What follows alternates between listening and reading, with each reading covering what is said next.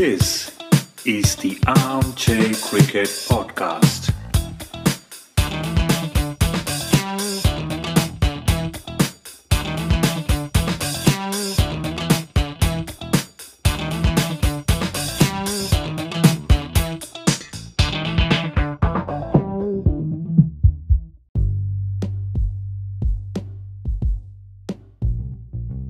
Hello, everyone. Welcome to a new episode of the Armchair Cricket Podcast, a podcast focusing on Test cricket by armchair critics of the game.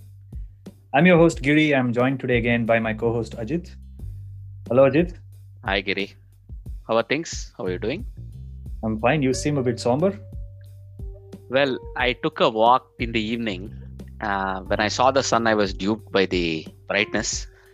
And even though I knew how cold it was, I had not realized how really cold it would feel. So I think I feel a bit down health-wise. So I'm trying to recuperate. Well, looking at the weather, it was so sunny, it would have been a day in March or even April. And I mistook it that it would also appear to be warm. And apparently not. It was -4. So bad idea on my side. We're almost into February, and February is normally the coldest month, right? So Indeed. I would say be a bit more careful, but it's always good to go out for a walk.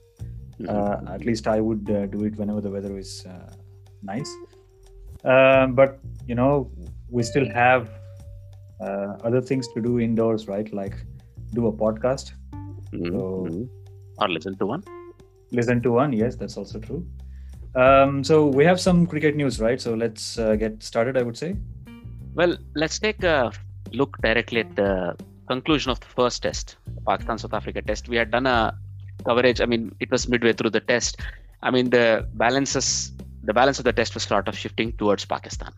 So if you remember where we had left off, it was the day when Fawad Alam had scored his 100. And then the test sort of swung one way and then the other in a typical fashion, because it looked like, it was the second day. So my bad.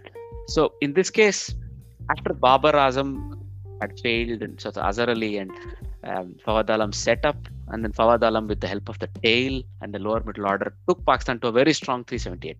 So if you remember, at the end of the day, they were 308 for 8. And we had correctly sort of surmised Pakistan may get about another 30-40 runs, make it really difficult for South Africa, because they were on the cusp of a 100-run lead. But suddenly what happened is, well, Pakistan with more contributions, Hassan Ali making 21, Norman Ali making 24, and then surprisingly, a centurion coming at number 11, Yasir Shah, proved his point, scored 38. So that basically meant Pakistan had a very, very healthy 150-run lead. So that basically meant South Africa were in trouble. But then what transpired was that South Africa went into sort of an India way of batting, right? They took their time. The top order of South Africa responded beautifully. So for the first wicket, Dean Elgar and Aiden Markram saw off the new ball. For 16 overs, they batted. They had put on 48 runs at a fairly healthy clip. But then up until 175, Rasifan Dusan, who came in at number 3, and then Aiden Markram completely went into a proper test match mode. Considering it was only the third day, they had plenty of time. They recognized it. And they took the score to 175 for 1. That meant, they had wiped out the lead, also established a small lead with which South African middle order could really build on it and take it to probably, if they're taken to even 175 to 100, I would say that would have been a very challenging game. But then, would you like to take us through what transpired after that? Yeah, I think from 175 for 2, they had a collapse. A pretty good collapse, I have to say. So they lost the next, I would say 1, 2, 3, 4 wickets in very quick succession within 10-15 runs. Until there was some resistance towards the end by Temba Bavuma, your favorite second innings batsman, I remember. And some contribution by George Linda. But otherwise, I think they lost their way. And I happened to watch a small passage of play when Dean Elgar and Aiden Markram was batting. Dean Elgar was hit on the hand multiple times. If you remember, I think he even suffered an injury on his finger. He was trying to fend the ball off. I don't know what was going on. He was completely gone, I think.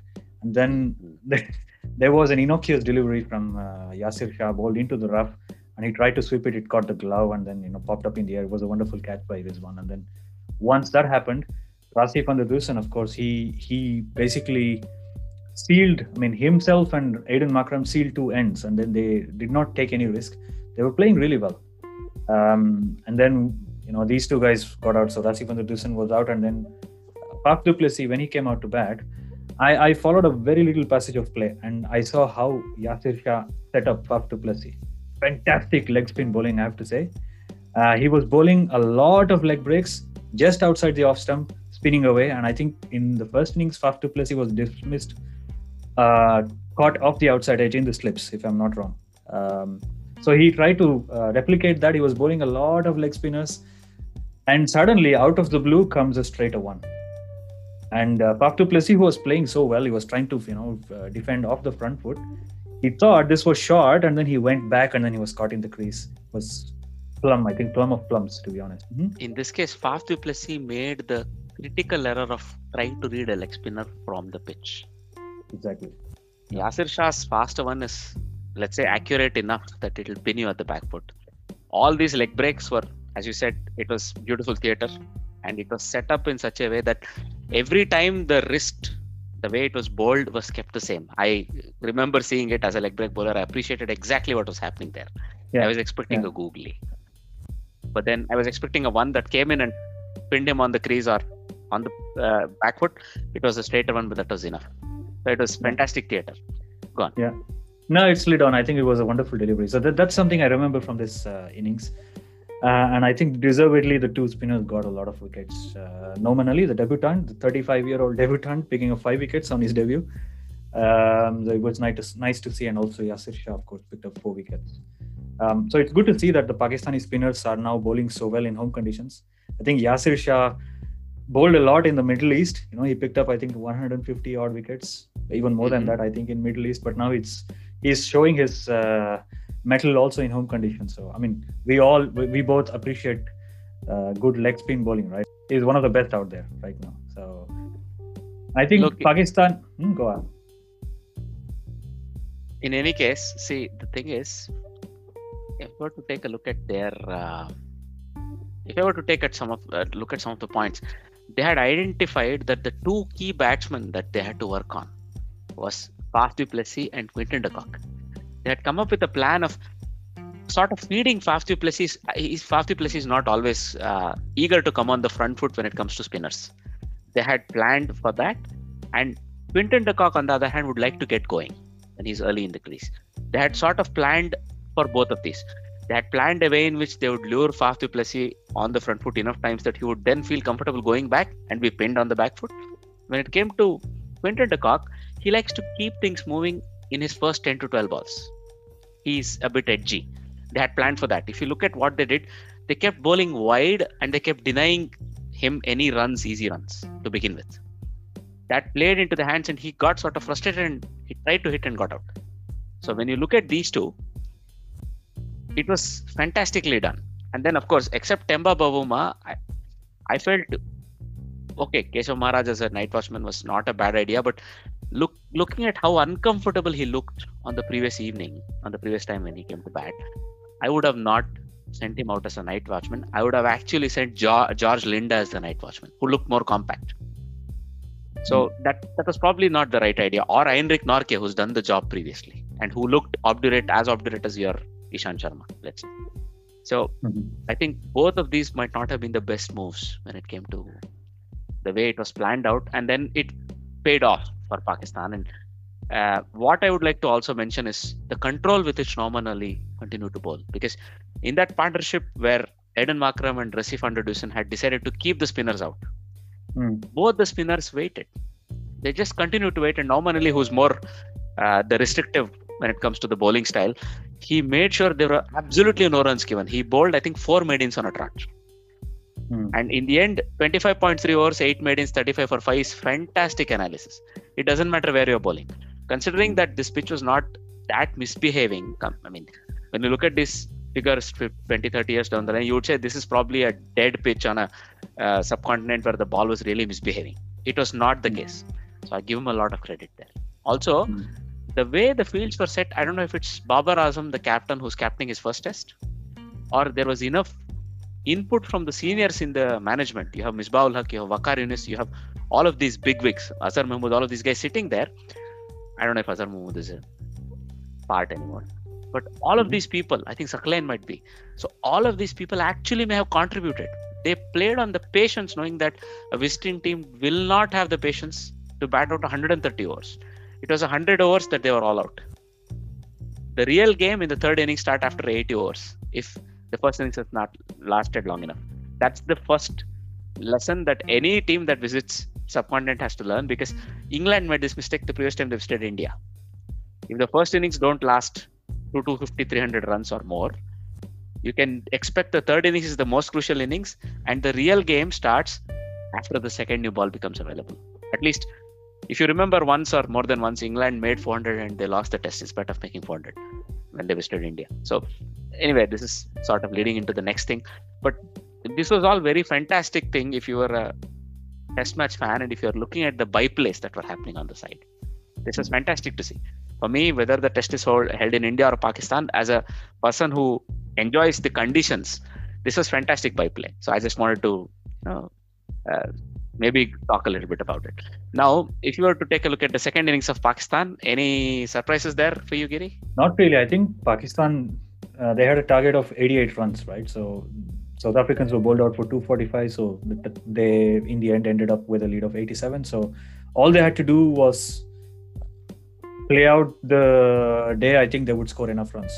So they had enough overs in the day. So what was good to see is they came out with positive intent. So they did not go into a shell or they did not try to block a lot. Of course, they lost the openers cheaply for 22 and 23 runs, first and second wickets. But then, the old wise Azhar Ali and Babar Azam, they got together and then stitched a partnership together for 50 odd runs to ensure that they did not have any collapse or any debacles on the way. Although, you have to say Babar Azam was out to Maharaj, LBW. But Azhar Ali was there until the end to ensure the team would see would see it through, basically. So 30 odd runs for both of them, and then quite fittingly, I have to say, your favorite Pakistani batsman, Fawad Alam, scored the winning runs. And I think he was indeed the man of the match at the end for his century. That crucial innings that he played after Pakistan had lost 4 quick wickets at the end of the second day. Was it still the first day? It was still the first day indeed, yeah. So I think that was a crucial knock, and then we all saw what happened afterwards, yeah. So I would just like to highlight that the role of Azhar Ali and Fawad Alam cannot be overstated in this team. Unless Shan Masood finds a way back into this 11. These both are the wise and old heads. You have new blood, you have the new Pakistan cricket in Babar Azam and Mohammad Rizwan, who play the fearless game. Babar Azam is developing into one of the best batsmen. You have to give him time, and maybe in 1 or 2 years he'll be there. He's already there, but in the limited overs formats he's definitely there. In test matches he's getting there. So for the next 24 months, maybe 18 to 24 months, I cannot overstate the role of somebody like Azhar Ali and Fawad Alam. So I think the new chief selector, probably Mohammad Wasim, already recognizes it, and that's why these people are really crucial. Because if you look at the rest of this 11, Yasir Shah is the only one who has any amount of experience. Because Abid Ali is new, Imran Butt is definitely new, but I would say Abid Ali looks like he might be one for the next couple of seasons at least. He's also in the 30s. Imran Butt, we don't know if it will be Imran Butt, it might be Shan Masood coming back. We don't know these things, but the role of these two would be very crucial no matter where they play. So I hope they persist with them and not fall prey to any of the other things that is being whispered by the air quotes specialists or analysts that talk about their roles in the team. You still have room for old school test cricket. You've seen that time and time again. Pujara has shown it, other people have shown it, right? So it's important that the old school test match cricket is pursued and it's allowed to be, in a team of 11, there are different skills that are required in a test, and they're allowed. Yeah. Let's not forget Azhar Ali has a 100 to his name, and you don't score 100s if you don't have talent or the temperament. Yeah, I think if you look at the team composition of the Pakistani team, you also have Mohammad Rizwan. I think he's a breath of fresh air. He's a very positive cricketer, and he's done a lot of contribution with the bat as well. And then the return of Fahim Ashraf. I think he will play a very crucial role in the upcoming years for Pakistani cricket because he is a bowling all-rounder. I think he bowled close to 10 overs in the second innings and he considered, I think, only 8 runs. That is a very crucial role that he's playing for the team as well. And then the crucial 50 and the partnership he played with Fawad Alam in the first innings, I think that was a telling blow to the South Africans. I mean, there are a lot of things to look forward to, but I do hope that even though these guys are old, the Pakistani management sticks with them for a couple of years at least, until the team has settled down around Babar Azam. Babar Azam should be given the time to build a nucleus of team that plays in his image or his vision. But then these two are very crucial in keeping that team going until then, or maybe even beyond, right? Just like Virat Kohli built a team around him, and then even when Virat Kohli wasn't there, Ajinkya Rahane was able to take it forward. No, indeed, that the spirit of what the team is all about is still the same, and that's important, absolutely. So the other thing I would like to discuss is Kagiso Rabada crossing into the 200 test wickets club. It's a very, let's say, a very good club, and he's entered it at a very young age, 25, right?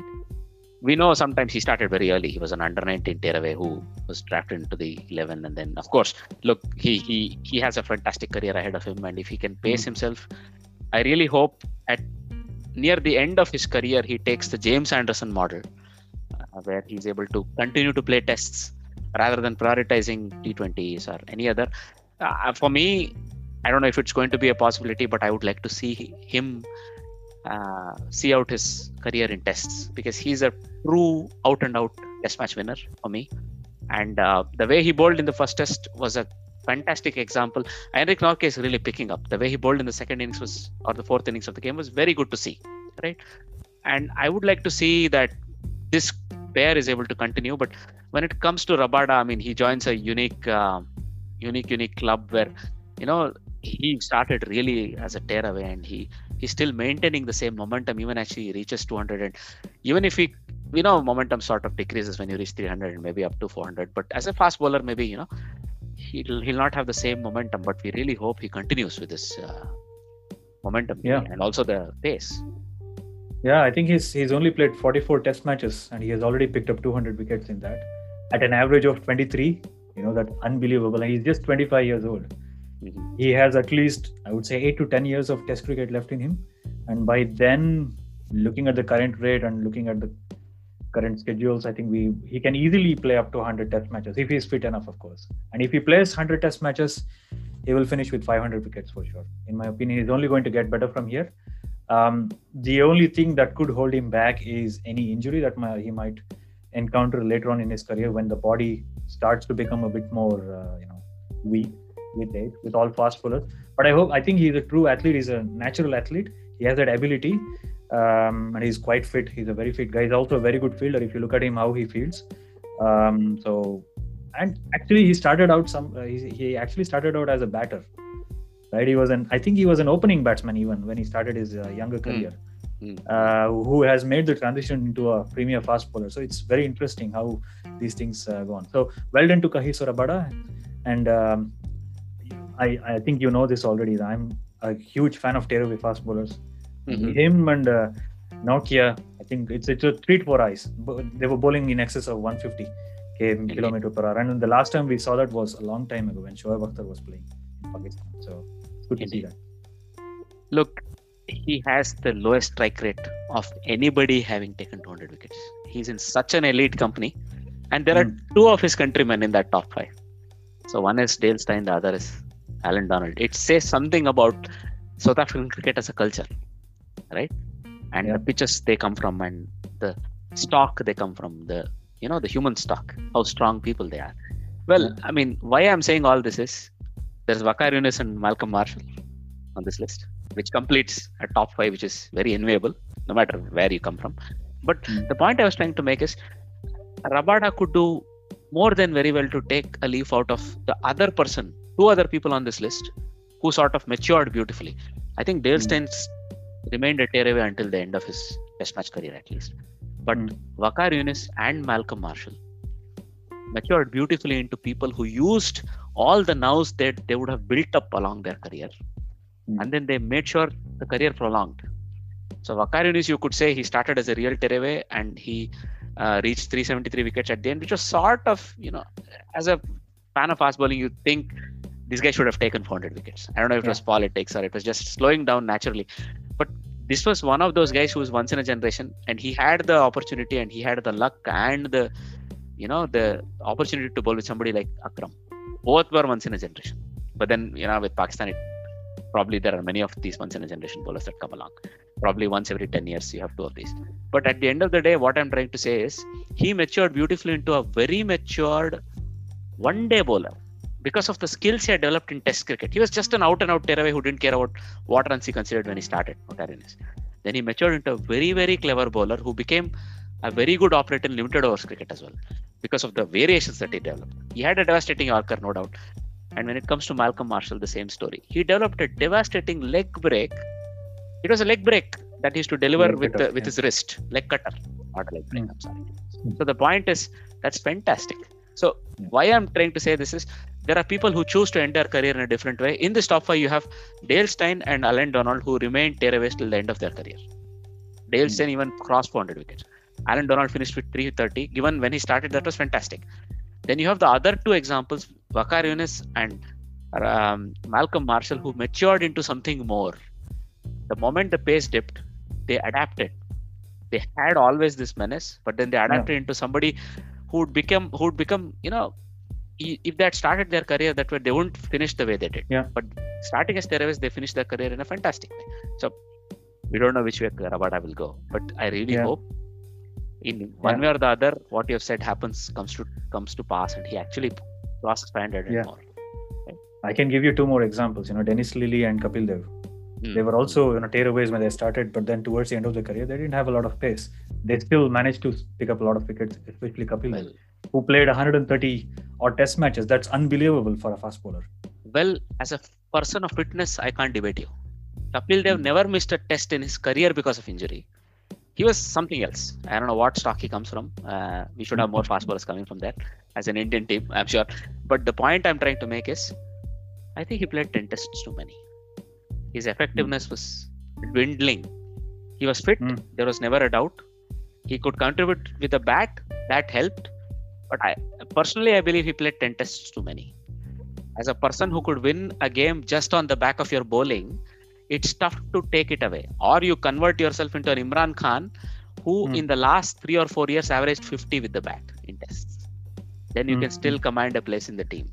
So it's a tough discussion to go ahead, because with Kapil Dev I have a mixed opinion.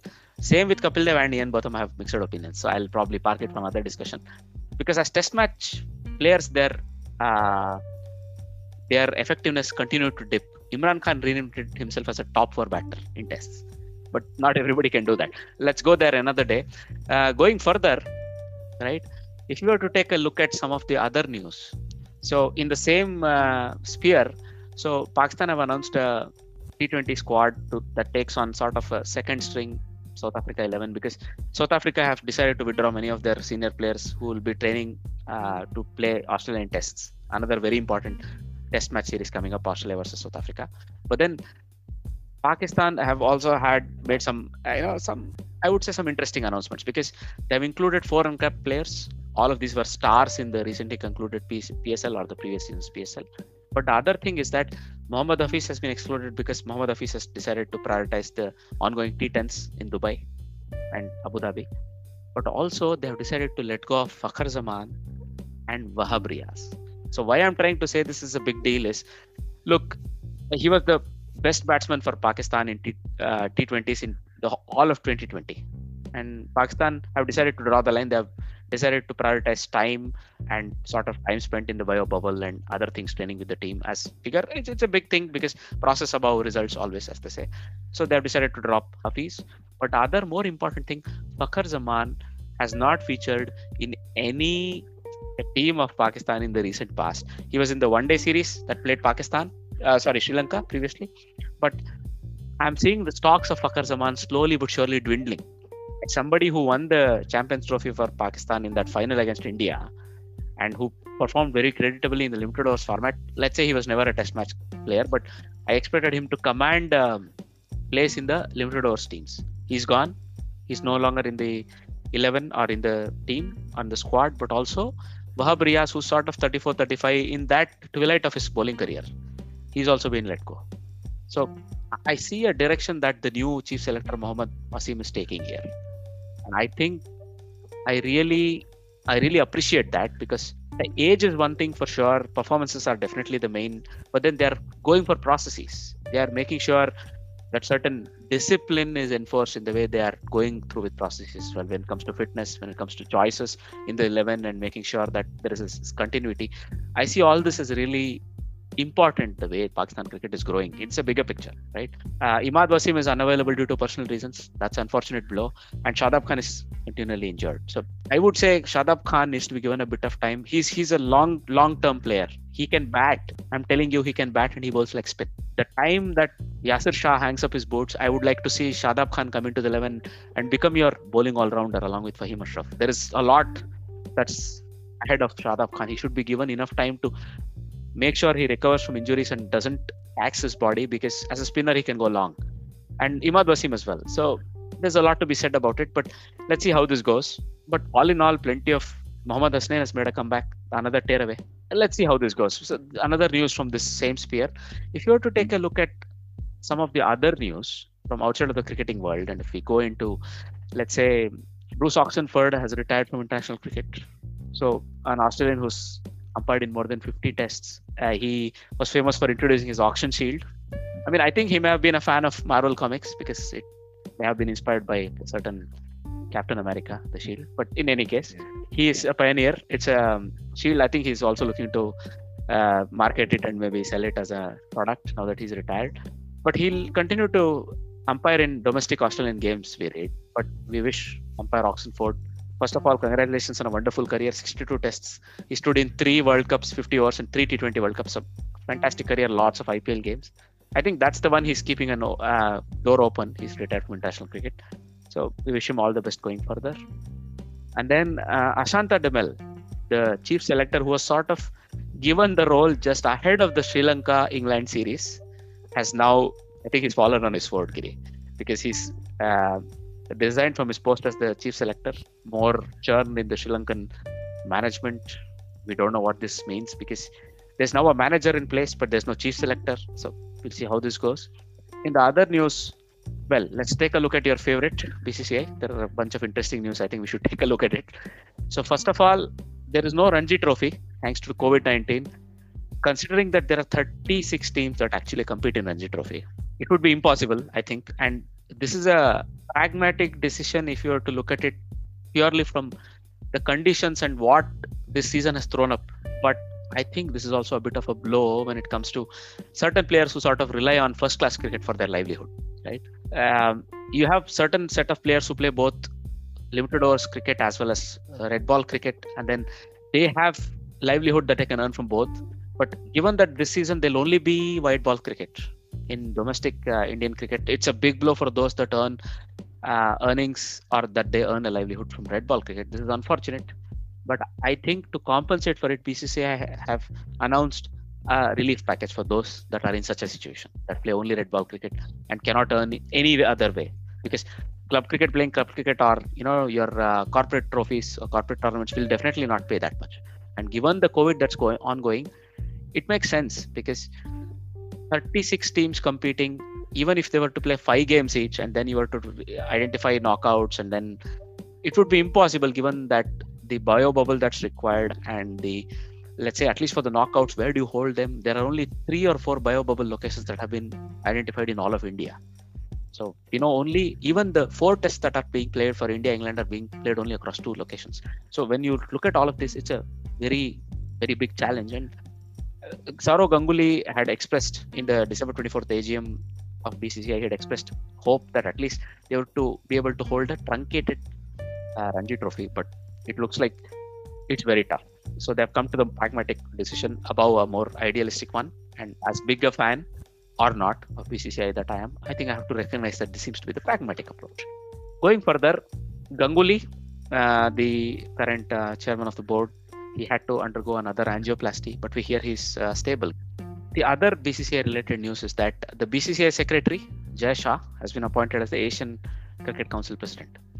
And this is more of a, I think it is based on rotation, and he replaces BCB president Nazmul Hasan in the role.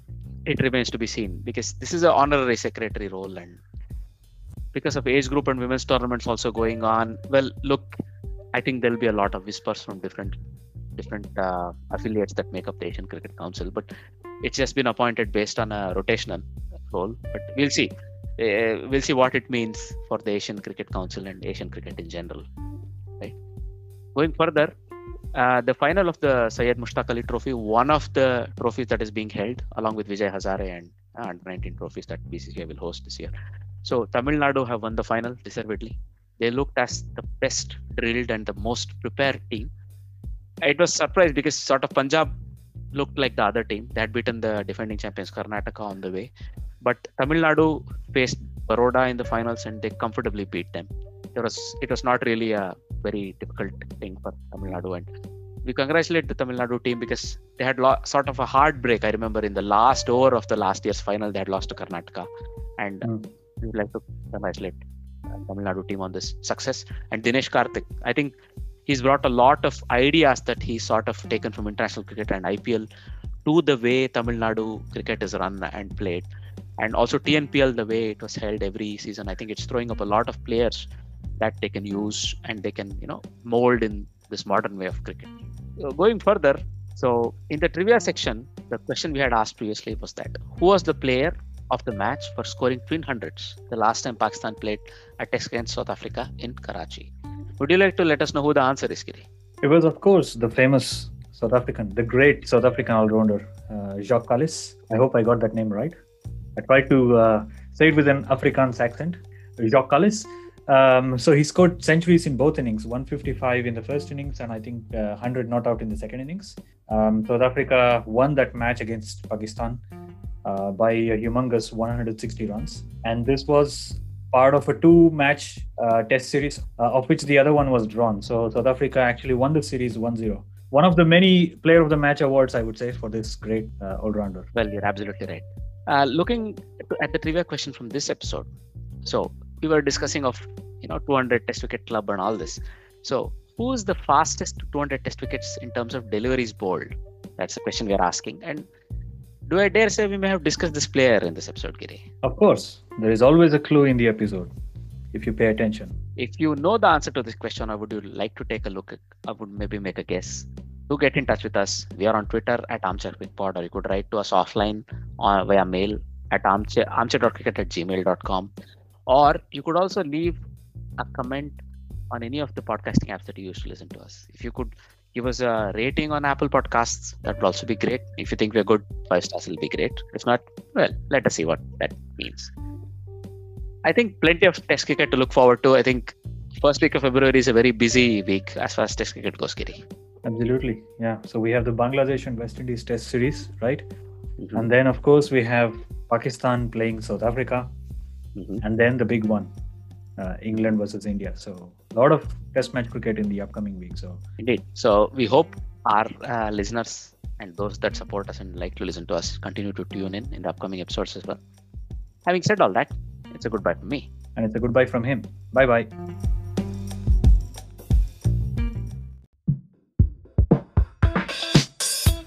This is the Armchair Cricket Podcast.